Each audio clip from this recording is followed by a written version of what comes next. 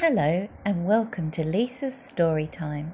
Today's story is my favourite Christmas story.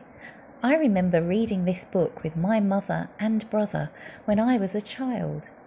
Today's story is The Snowman by Raymond Briggs. In the morning, James woke to see snow falling. He ran into the garden as fast as he could and he started to make a snowman.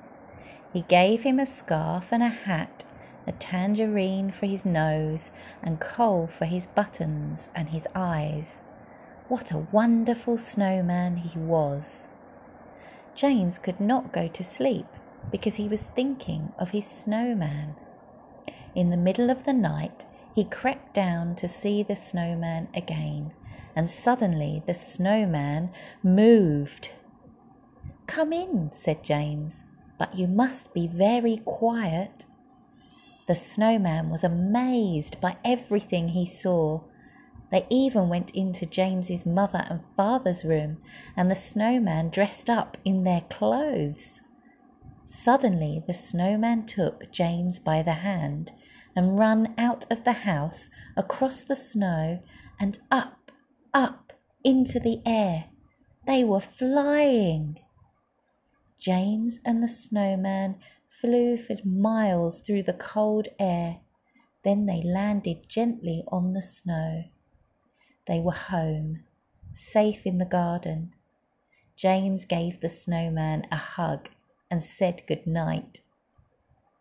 In the morning, he was woken up by the bright sunlight shining on his face. He must see the snowman again.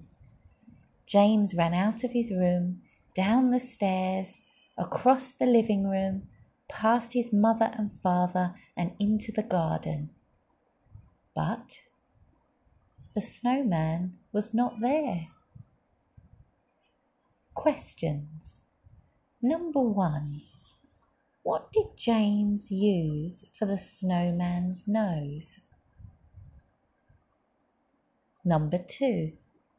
What made James wake up in the morning? And number 3. Why do you think the snowman was not there the next morning? Thank you for listening.